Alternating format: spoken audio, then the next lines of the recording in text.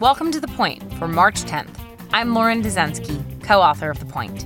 I'm here to cut through the political spin to bring you the news you need to know.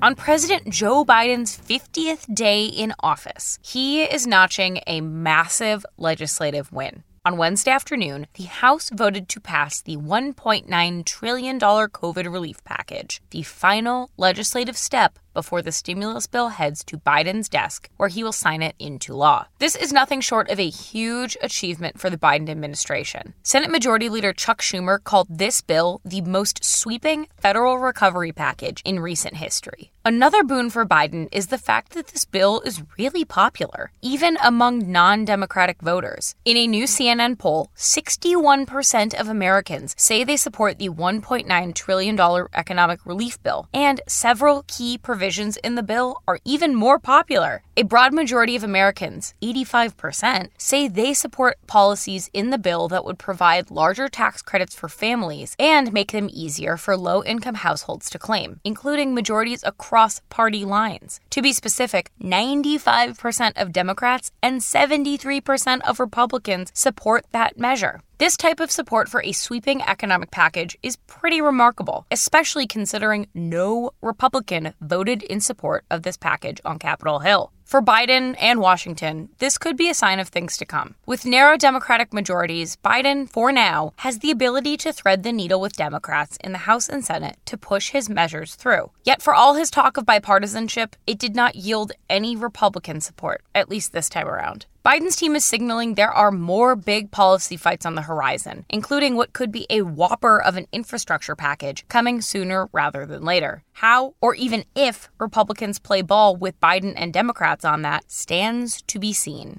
So let's get to the point. Halfway through his first 100 days, President Biden is about to notch a massive legislative win that is also popular across the board, no thanks to the Republicans on Capitol Hill.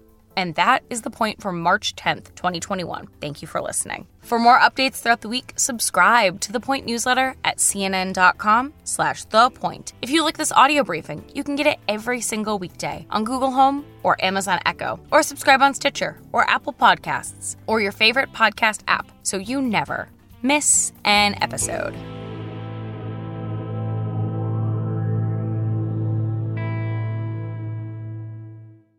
When you work next level.